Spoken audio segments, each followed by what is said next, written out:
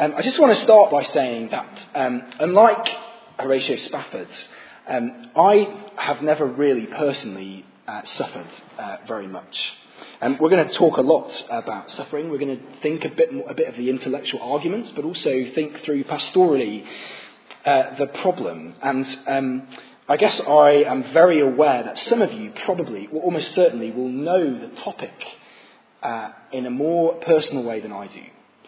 And I just want to say that because if at any point I talk unkindly or disrespectfully about your suffering, if I diminish it in any way, it is not my intention, and I want to say sorry for it before I say it.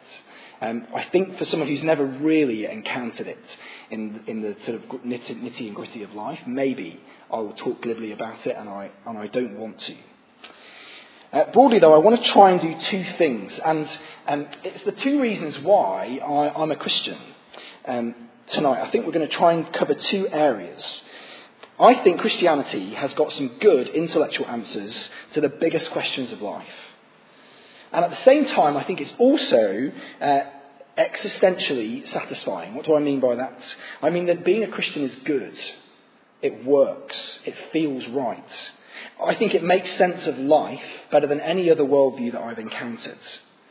So two big aims when it comes to the question of suffering. I think there are some good intellectual answers that we'll think about, but also existentially, I think Christianity has got some great answers. This is just a bit of background. This is a slide, a photograph that I took in central Sierra Leone about 18 months ago. This is an Ebola graveyard. In December of 2014, this was just a field, just a farmer's field. That was December. 4 months later, there were 800 bodies in the ground, just from one area that died of Ebola. Just note the gravestones, if you can call them that. Ramatu Jallo is a day old. Mayate is a month old. Baby Jallo in the background, again, is a day old. This is as close as I've come to really witnessing big, bad, awful suffering, where every day people would pour into our treatment centre. There was nothing we could do, and they would perish. And so that's kind of my background and where I'm coming from. Let's think about how we're going to approach this problem. I think we're going to try and do it in four ways. When it comes to suffering, here are my 4 points I want to make. The first one, I think, is as Christians we have to admit, when it comes to the problem of suffering, that we do have a problem. That the answers are not easy. That this is a real issue for us as Christians. But, having said that, I think we also need to realise that non-believers, people that don't call themselves Christians, have a bigger problem than we do. Despite the problem that we have, I think there are some good intellectual answers, but I think there are some better existential ones. That's what we're going to do tonight. We're going to try and trace those 4 things. So let's start. I think, as a Christian, suffering is a problem, okay?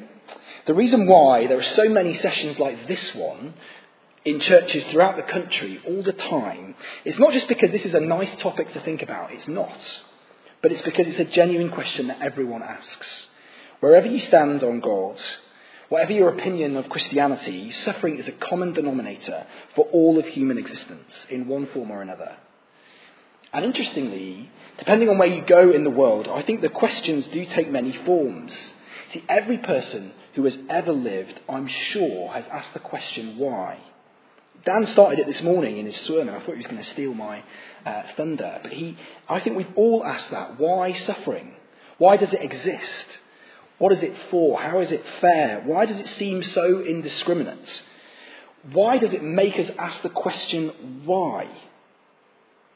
So you only have to spend a few minutes looking at the headlines.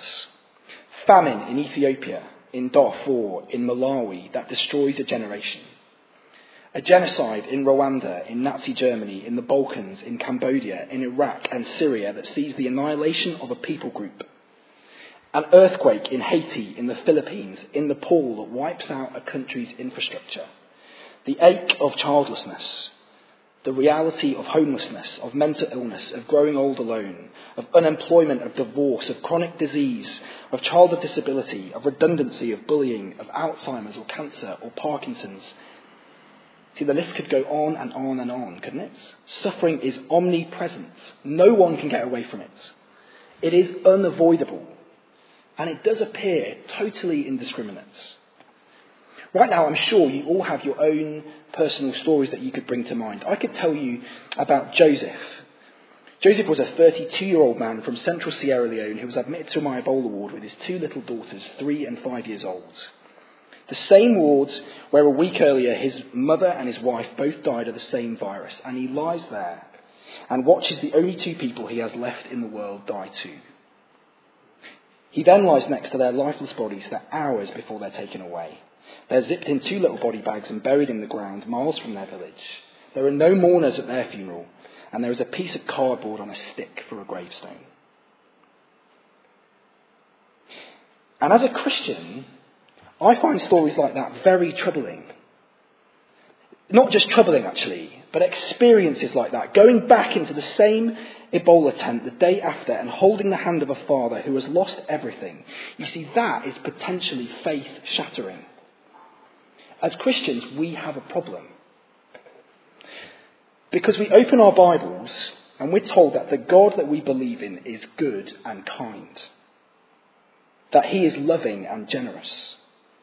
We're also told that he is in charge of the world that he has made. That he knows about everything that is happening. And I say, why? Why both the little girls? Surely you could have just left in one. Why Haiti, the poorest country in the Western Hemisphere? Did they really deserve an earthquake as well? Why another miscarriage? Weren't the first 2 enough? See, suffering has been described as the great Achilles heel to belief in a personal and powerful God. And here is why. Here's how the dilemma is put. If God is God, he cannot be good. If God is good, he cannot be God. See, namely, if God is God, if he sees everything, if he's in charge of everything, if he's got power to do whatever he wants, if God is God, and he sees all the suffering and yet he does not do anything about it, then a God like that cannot be good. For if he was, surely he would come and do something about it. And then the second half, if God was good, if he loved people and cared for their well-being, well then he can't really be God. He must not really know what's happening or have any power to stop it, because he would otherwise be right down here in an instant to sort it out, wouldn't he? See, the problem that Christians have is that this is exactly what the Bible says God is like. It says that God is God, that he is in charge, that he does know about the world and its condition, and that he is powerful to change things. But also that he's good, that he does love people, that he cares about us and for us. He is good and he is God. But you look at the world and the terrible things that are happening, and those 2 points don't seem to fit together, do they? If God is God, he cannot be good. And if he is good, then he cannot be God. And so the conclusion is drawn then that this God of which the Bible speaks cannot exist. Within this inconsistent idea, there is no space for the God of the Bible as he reveals himself. Theologians and philosophers have called it the inconsistent triad. He cannot be all-knowing, all-powerful and all-loving in a world where so much pain persists. Suffering and evil in the world show that the Christian God cannot be real. That's the contention. And before we're too quick to rush and answer the question, because of course we will, but before we do, I think it would serve us well just to stay there for a minute. Because for me, standing in a tent next to Joseph, genuinely, I asked a real question. What are you doing? See, this feels cruel and needless, and I want it to stop.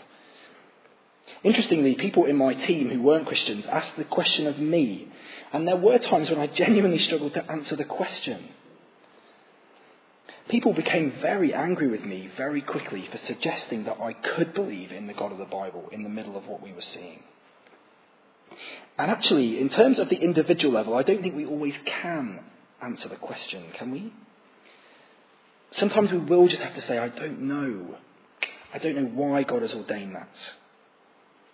See, the first thing I think we need to do when it comes to suffering is to admit that as Christian believers we do have a problem.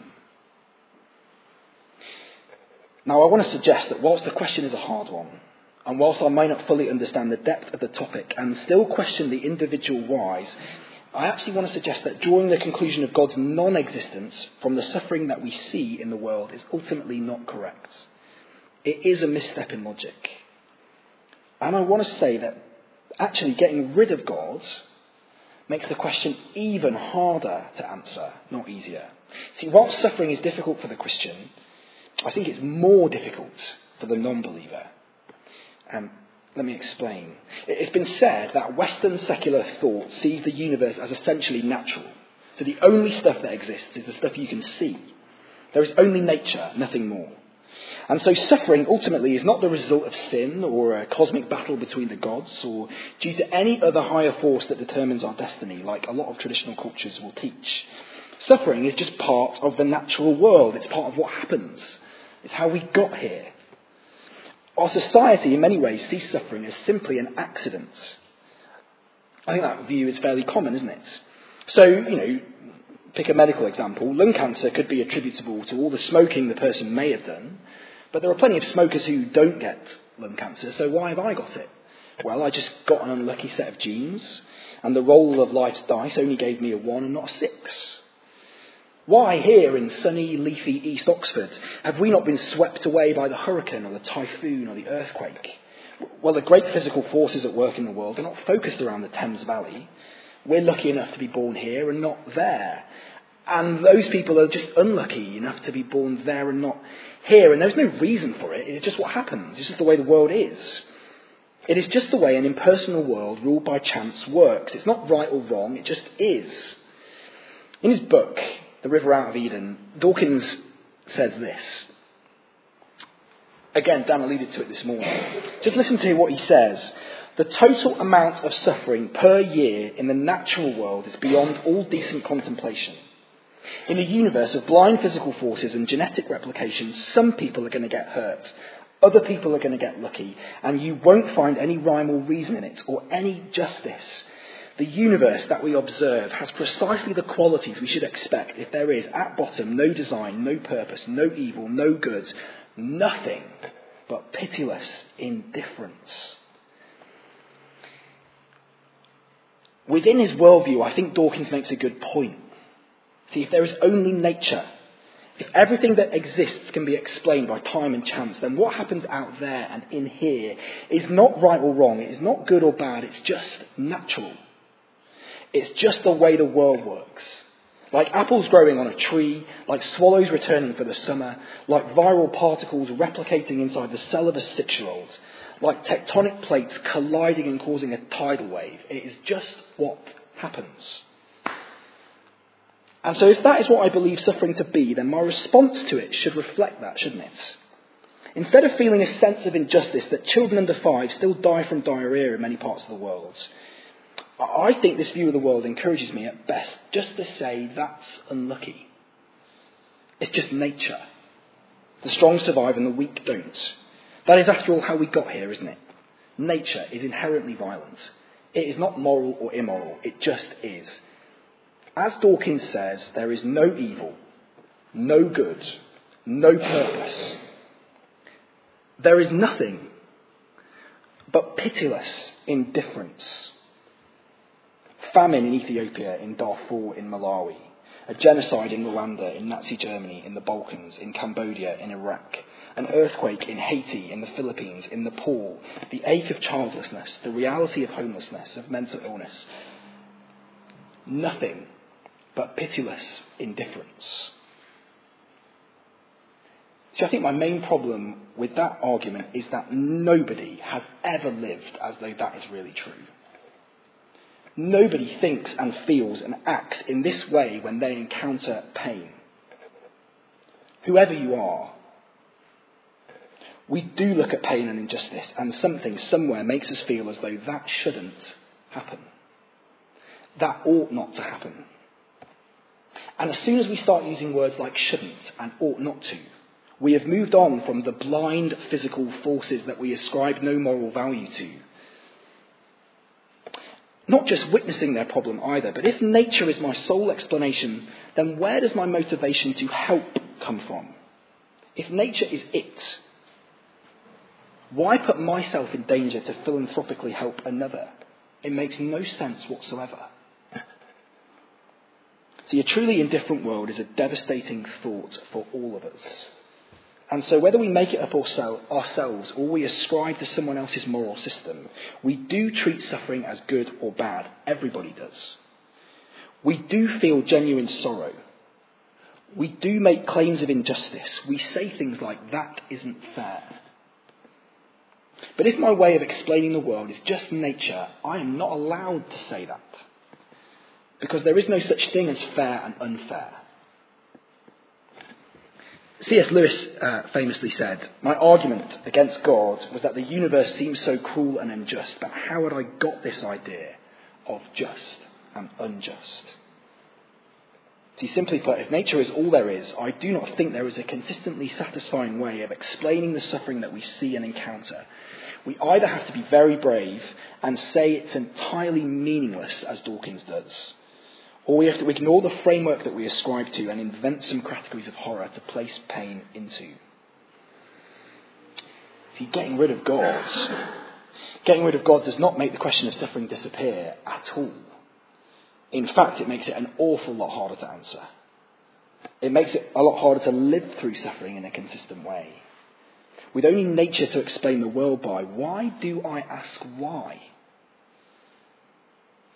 If suffering is how I got here, why do I now consider it to be unfair?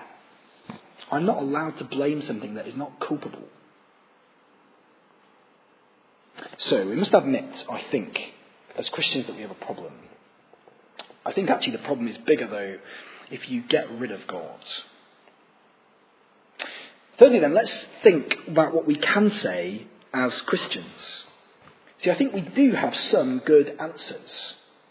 And look, with what I'm trying to do tonight and the different things that we're going to think about, I'm not going to be able to go through every individual argument that you will read in the books. Here are some good ones.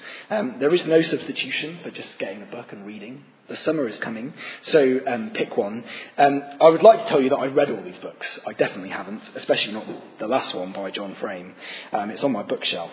But here are some, and that's half the battle. If you get it onto your bookshelf, like you believe that some of the words will just kind of absorb into your brain as you sleep. But maybe pick one and read it. So look, whether it's the argument of free will, that the necessity of suffering, there has to be suffering for free will to be really free. Or whether it's the argument of knowledge, just because I can't think of a good reason for suffering to exist doesn't mean there isn't one. Or maybe it's the arguments of pain's benefits. See, the absence of pain in life is actually a terrible thing. See, I think there are lots of arguments. Some of them are very good. But I want us to just go back to that inconsistent idea of a good God. And where I think as a Christian, the central answer for us is found. See, we said, didn't we, that if God really knew about the suffering in the world, and if God was really good and that he cared, then surely he would come and do something about it. The big claim at the heart of the Christian faith is, of course, that in the person of Jesus Christ, that is exactly what God has done. See, people's traditional view of the Christian God might be the dude at the top on the clouds, an old guy with a beard randomly zapping people with misery. And yet, if you were to look at the New Testament accounts, what you would see instead is a God presented to the world in the form of a man born in a stable who lived a normal life and at the age of 33 was convicted of crimes he didn't commit, was savagely beaten and crucified on a Roman cross. See, where is God in a world of pain? Absolutely uniquely, Christianity says, well, he's right there in the middle of it, suffering in the middle of it. See, of course, the Bible says that God made a good world, a perfect world, a world with no suffering as we see today, and that into that world he introduced human beings and gave them the ability to choose between right and wrong. He allowed them to decide how to live. He gave them autonomy. They could choose whether to love or hate, whether to give or to hoard, whether to build and create or to ruin and destroy, in all the ways that we experience human choice today. And of course, we all know from human experience that each one of us regularly chooses to do the wrong thing. We cannot sit here honestly today and say that we're not the immediate cause of suffering in the people around us. I cause my wife suffering every day through my selfishness. I cause my children to suffer through my failings as a father. I hope you never experience it, but I cause my patients to suffer through my inadequacies as a doctor. Of course, though, my wrong choices don't just end there. See, not only have I chosen to act wrongly on a horizontal plane, but also in relation to God. I've ignored the God who made me and gave me everything. I've acted as if he was not there. The result of human sin on the world has been the breakdown of the whole created order. Another silly illustration. We used to have an overactive thyroid gland. Your thyroid is something that sits here, and it's often described as the conductor of the body. So it secretes hormones into your bloods that basically control all the vital processes of your body. It affects how you digest food. It affects fertility. It affects temperature control. It affects your mood and your sleep cycle. Don't I know it? If your thyroid goes wrong, everything goes wrong. Your control of almost everything is out of kilter. When that happens in its most dramatic form, it's called a thyroid storm, which is exciting. The Bible says that it's the same with sin. If our relationship with the God who made us goes wrong, everything goes wrong. All of life. All of the cosmos turns into a storm that we are responsible for. The suffering that we see lands at our feet. And yet back to our first idea, God is good and he loves us. That's what the Bible claims. And so in the person of Jesus, he comes to do something about it. Now, crucifixion is considered to be one of the most horrific ways to die that has ever been conceived in all of human history. Stripped naked, beaten with leather and nails so that chunks of flesh are ripped from your back, often taking ribs with it. Forced to carry the crossbeam outside the city, where you were hung from your wrists on a post by the main city road so that everyone could see. In order to breathe, you have to pull yourself up above your shoulders, and then with the effort you would sink back down, and it would last days.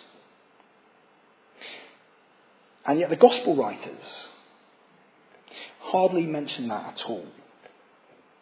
Instead, they focus on what Jesus says.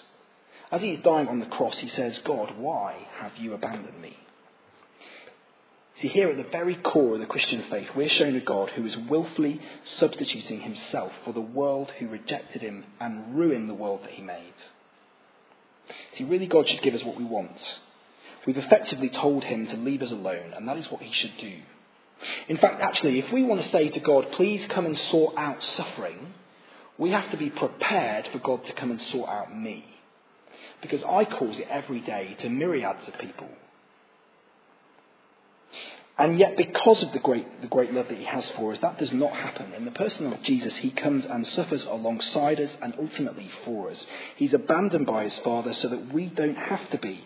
It is through the act that Jesus can say one day he'll put everything right again. He will make all the sad things come untrue. Where is God in a world full of suffering? Getting rid of him certainly doesn't help answer the question. In fact, it makes it a lot harder. But as you do look at the God of the Bible, we find a God who's not immune from the suffering we endure, but who has experienced it. And experienced it so that one day he can put an end to it forever. The claim is that God really is God. He really does know what's going on. He really does have power to change it. And we see that perfectly in the person and work of Jesus, as we see that God really is good. He does care for us and love us. So that's what we've gone. I think we've said, number one, we need to admit as Christians we've got a big problem. The question of suffering is very hard. Getting rid of God doesn't help. In fact, I think it makes it worse. And then as Christians, I think we do have some good answers, ultimately focused around the person and work of Jesus and the crucifixion. I guess the thing that leads me to say, though, is so what? What difference does that make? Does it help? See, if it's really true then it should make a difference to us, shouldn't it? As we go through life and encounter suffering. Remember right back at the beginning, I said I was a Christian because I think the answers satisfy my intellect. But ultimately, more powerfully, I think it's because being a Christian helps when hardship comes along. See, we have this gospel message of a crucified and risen and ascended Saviour. We have a belief in a triune, personal, sovereign God. And yet, do those things that we know and believe help? When the world look at us, is it ever in danger of saying, you know, those Christians, they really do suffer differently. They do grieve differently. There is something about them that is not like the rest of us. A few years ago, I read a book that was recommended to me, written by a chap called Nicholas Wolterstorff, called Lament for a Son. His son died aged 25 in a climbing accident, and Wolterstorff tries to communicate his thoughts and feelings at the time. I thought it was a great book. Commenting on his son's death, though, this is what he says. He says, "It's the neverness that is so painful. Never again to be here with us. Never to sit with us at the table. Never to travel with us. Never to laugh with us. Never to cry with us. Never to embrace us as he leaves for school. Never to see his brothers and sisters marry. All the rest of our lives we must live without him. Only our death can stop the pain of his death. A month, a year, 5 years. With that I could live, but not this forever. As a cloud vanishes and is gone, so he goes down to the grave, does not return. He will never come to his house again. His place will know him no more." And then later in the book, he says this: "I did not think of death as a bottomless pit. I did not grieve as one who had no hope. Yet Eric is gone. Here and now he is gone. Now I cannot talk with him. Now I cannot see him. Now I cannot hug him. That is my sorrow. A friend said, 'Remember, he is in good hands.' I was deeply moved. But that reality does not put Eric back in my hands now. That's my grief. For that grief, what consolation can there be other than having him back?" As we start to think about how the gospel helps, I think Wolterstorff makes a really important point. See, he was a Christian, and his son was a Christian, and he had great hope. But his grief was still deep. You can feel it, can't you? Even in such few words. You see, there is a huge difference between grief and hopelessness. There is all the difference in the world between sorrow and hardship and struggle and hopelessness. And I think, well, I've been told that if we live long enough, we will face hardship and suffering. We will meet people who have faced them and who are going to go through them. As Christians, we're going to struggle with suffering and we're going to grieve when faced with death. There's no point pretending about that, is there? Look, if Ruth or Jonty was run over in the street tomorrow, I can't express how I would feel about that. And we must not pretend that the gospel is some sort of sticking plaster or a kind of magic carpet that whisks sadness away. But the gospel, although it doesn't eradicate grief or take away the struggle, it does give us hope. Life-changing, heart-filling, soul-reviving hope. And I think that is where our distinctiveness comes from. That is where our answer to this question ultimately comes from. See, only a Christian has such life-affirming hope within them. Only a Christian has the promises and assurances that we find within Scripture. Only a Christian can depend on this all-loving, all-powerful and all-knowing God. It's interesting, isn't it, in the story of Lazarus in John 11. I don't know if you've ever noticed it. You all know the story. Jesus' friend Lazarus has died. He arrives seemingly too late to save him. He is confronted by grieving relatives. He uses this key moment to teach that he is the resurrection and the life. He knows in a matter of minutes he's going to raise Lazarus back to life again. He knows that Martha's tears will disappear and smile will light up her face as she sees Lazarus walk out of the tomb. He knows that is what's about to happen. And yet what does he do first? He weeps. He cries. He's overcome with sadness and emotion when he encounters the death of his friends. His body shakes with sadness and anger. See, being a Christian doesn't take the pain away, far from it, but it does give us hope. Hope that is found nowhere else. Just as we spend our last 15 minutes together, I want us to look at a couple of Bible verses just to underline this. So if you've got eyes on a Bible, if you want to just flick it to 1 Thessalonians chapter 4.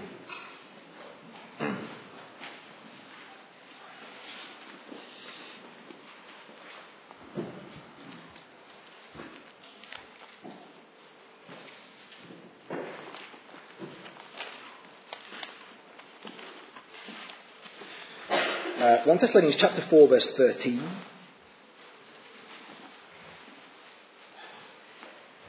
Brothers and sisters, we do not want you to be uninformed about those who sleep in death, so that you do not grieve like the rest of mankind who have no hope. For we believe that Jesus died and rose again, and so we believe that God will bring with Jesus those who've fallen asleep in him. According to the Lord's word, we tell you that we who are still alive, who are left until the coming of the Lord, will certainly not precede those who have fallen asleep. For the Lord himself will come down from heaven with a loud command, with the voice of the archangel, with the trumpet call of God, and the dead in Christ will rise first. After that, we who are still alive and the left will be caught up together with them in the clouds to meet the Lord in the air, and so we will be with the Lord forever. Therefore, encourage one another with these words. Here's my first point I just want to make from 1 Thessalonians. Jesus defeats all suffering. This is very topical. Muhammad Ali obviously just passed away. One of his most famous stories about him was from this boxing match called the Rumble in the Jungle between Ali and the big favourite at the time, George Foreman, now of course made famous by his grills. It took place in the middle of the Congo in Africa, and it was hot, stiflingly hot. And Ali knew he couldn't outbox the guy. He was the number one in the world, and so he employed some clever tactics. He skipped around the ring for most of the match, inviting Foreman to hit him. He got pummeled round after round, and no one realised what Ali was doing. He was letting Foreman use all his energy in the African heat. When Foreman finally tired near the end of the bout, Ali just leaned in and whispered in his ear, "Is that all you've got?" It's fair to say the fight didn't last much longer. Foreman was dead on his feet. Ali was still fresh, and he put Foreman to the sword and defeated him. See, at the time, Foreman was number one in the boxing world. He was a formidable opponent, but Ali took what he had to offer. "Is that all you've got?" and walked away victorious. And I think, in a similar way, the gospel allows us to approach this subject. See, we now, because of Christ and what he's done for us, we can lean into death itself and say, "Is that all you've got?" See, just look at verse 13 and 14 again. Brothers and sisters, we don't want you to be uninformed about those who sleep in death, so that you do not grieve like the rest of mankind who have no hope. For we believe that Jesus died and rose again, and so we believe that God will bring with Jesus those who have fallen asleep in him. See, just like Jesus and Walter Stoff, there is an appreciation of the reality of grief in the face of death, but not hopelessness. See, we follow in the footsteps of a resurrected Messiah, and here is our hope. For since we believe that Jesus died and rose again, through Jesus, God will bring with him those who've fallen asleep. And the result, verse 18, therefore, encourage one another with these words.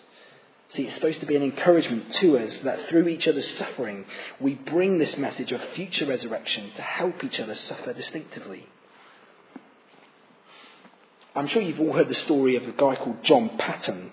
He was a missionary to the South Sea Islands in the 1800s. Islands at the time which were totally unreached for the gospel, inhabited by cannibals, inhabited by people who would occasionally eat the flesh of their defeated foes. They practiced infanticide and widow sacrifice. And yet, totally convinced of his part in the Great Commission, Paton and his wife went there with the gospel. When planning his trip, people in his home church heard of his plans, and a certain Mr. Dixon, who will forever go down in history, said this: "The cannibals! You will be eaten by cannibals." To this, Paton replied, "Mr. Dixon, you are advanced in years now, and your own prospect is soon to be laid in the grave, there to be eaten by worms. I confess to you that if I can but live and die serving the Lord Jesus, it will make no difference to me whether I'm eaten by cannibals or by worms. And in the great day, my resurrection body will rise as fair as yours in the likeness of our risen Redeemer." I mean, he must have planned that, like you can't just come out with that sort of stuff, like it's just incredible, isn't it? But he was convinced, wasn't he, of the truth, and so based his whole life on it. We can go and face anything, knowing that the worst that can happen to us is death. And that isn't that bad after all. Is that all you've got? See, Jesus defeats all suffering. Second Bible chunk that I want us to look at, Romans chapter 8. We've got 10 minutes to look at what's been called the greatest chapter in the whole Bible. So we'll see how that goes. Romans chapter 8 and go to verse 16.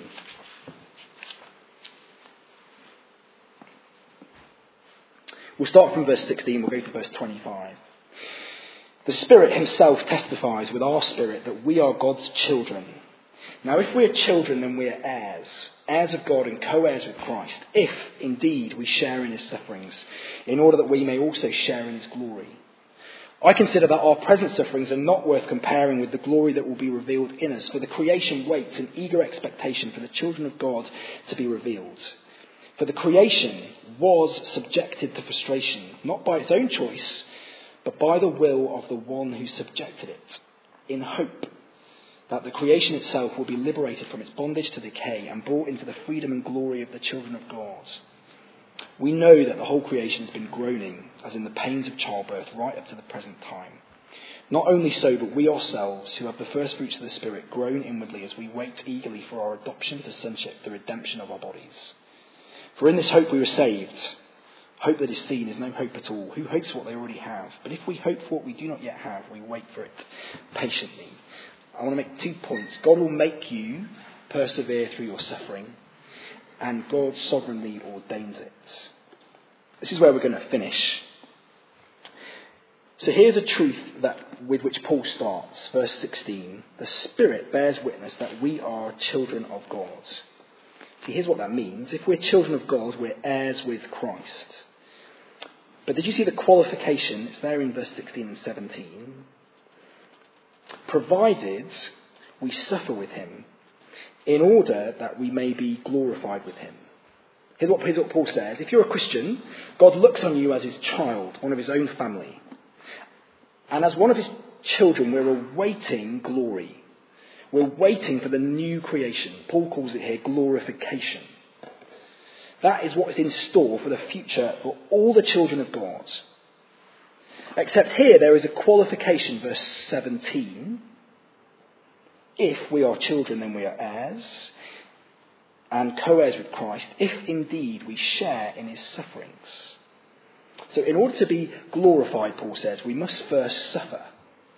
Paul seems to say, if you're a Christian and you reject suffering for Christ, then there's no glorification.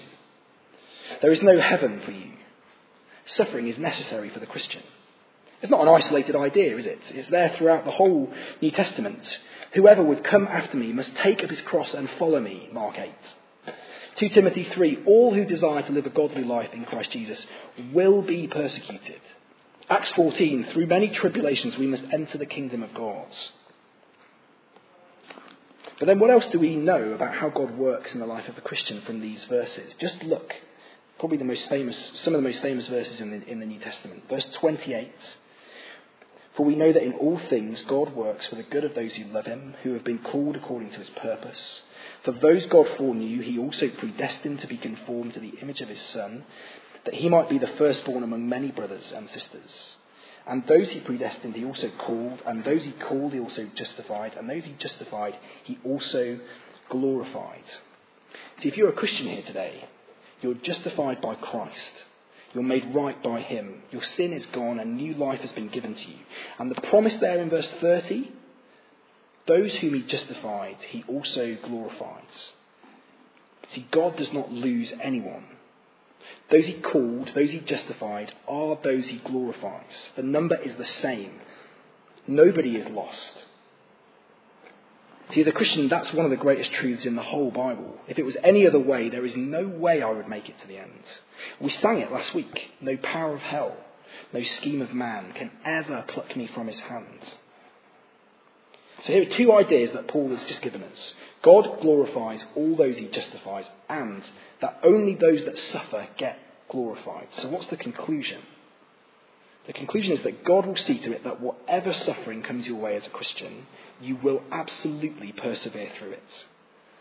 God will sovereignly enable all those who belong to him to come through their suffering and reach glory. See, that's what he's saying here. If you're a Christian, you will suffer. But don't worry, because you are going to make it. God will see to it that you do.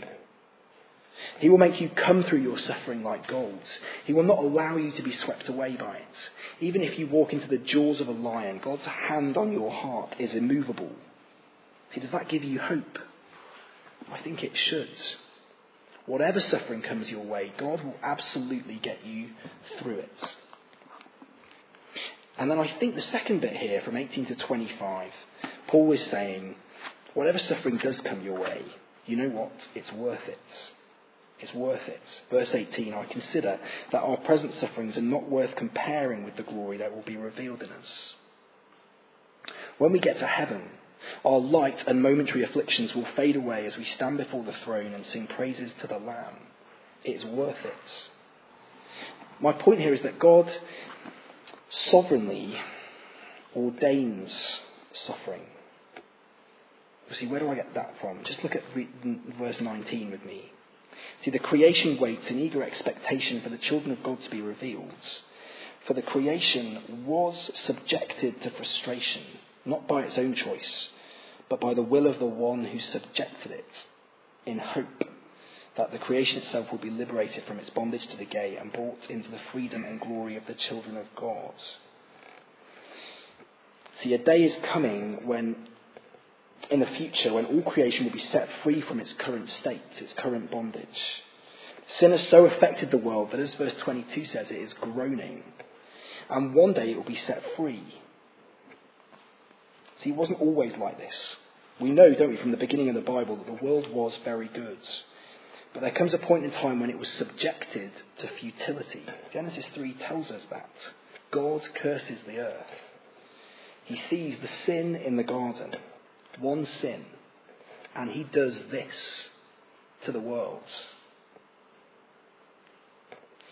See, we do need to move away from thinking about God as a big kind daddy in the sky who's desperately trying to make good things happen out of all the bad.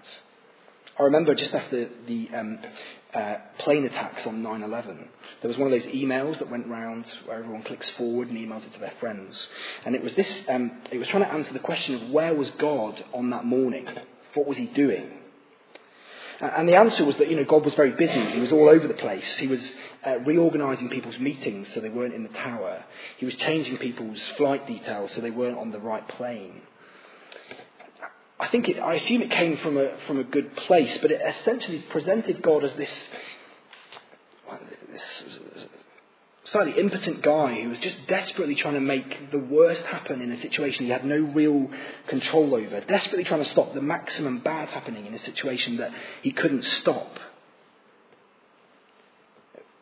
Romans 8 says, no way is that the God of the Bible. It is the God of the Bible that subjects this creation to futility.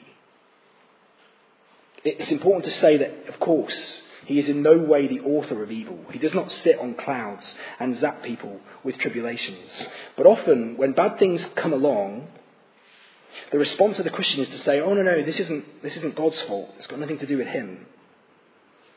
I think Genesis 3 and Romans 8 says it's got everything to do with him. He is sovereign over our suffering. He is intimately involved in it. Of course, that's hard to get our heads around, but I'll tell you what that does. See, it rescues me from thinking that suffering is meaningless. It rescues me from the pitiless indifference of Dawkins. God does all things for a purpose, the purpose of his own glory and renown. He does all things so that maximum glory is given to him. See, the atheist has suffering as random and pointless, and whether your child or the next child is run over by a bus, it's just a roll of the dice in the cosmic lottery of life, and pretending that that's not the case is a lie. Romans 8 rescues us from that because it says all suffering has a purpose and a meaning. The end of verse 20, in hope. See, suffering is there to show us exactly how terrible sin is and how much we need a Saviour to rescue us from it. The suffering and pain that we experience now is not pointless. It produces something incredible. If I take you to the JR with me one day and we're walking through the corridors and you hear a woman scream in pain, it makes all the difference in the world whether that scream comes from the labour wards or the cancer wards. See, pain is not just pain, is it? There is pain in the context of hope that gives birth to life. And then there is pain that brings death. And the whole of creation groans together in the pains of childbirth until now. See, there is coming a day when God will finally stop all the suffering. And a new creation will be made where all his children will stand and praise his glory and grace as they gaze upon his Son. And the suffering that we experience now is preparing us for that day. See, does that make us suffer differently and distinctively? Well, I think it should. Knowing that God is behind it and working through it and has a plan for you to bring you out into glory should make a difference to us. No one ever came through horrific suffering and then said they got to know God better in the sunny days. Like Lewis said, suffering is God's megaphone for us. So I think as Christians, that means we shouldn't shrink from our suffering. We shouldn't run away from it. Yes, we acknowledge that it will be hard and difficult and painful, but we have hope in a God who promises, chapter 8, verse 28, that for those who love God, all things, whether that includes leukemia or widowhood, or taking the gospel to an unreached people, or to no job prospects, or to miscarriage, or to broken bones, or losing your house, all things work together for good. All things. See, and that makes me as a Christian face my suffering differently, doesn't it? As I finish, let's just see where we've come. I think we first of all need to admit as Christians that suffering is a hard question and that we've got real problems. I think we need to see, though, that getting rid of God really doesn't help. In fact, it makes it harder. I think there are, in the gospel of the Lord Jesus, really good answers to the question. And then as we go through life, I think we find, first of all, that Jesus has defeated suffering and death. And that because God ordains it and promises to help us persevere through it, there really is nothing else like Christianity as we face suffering.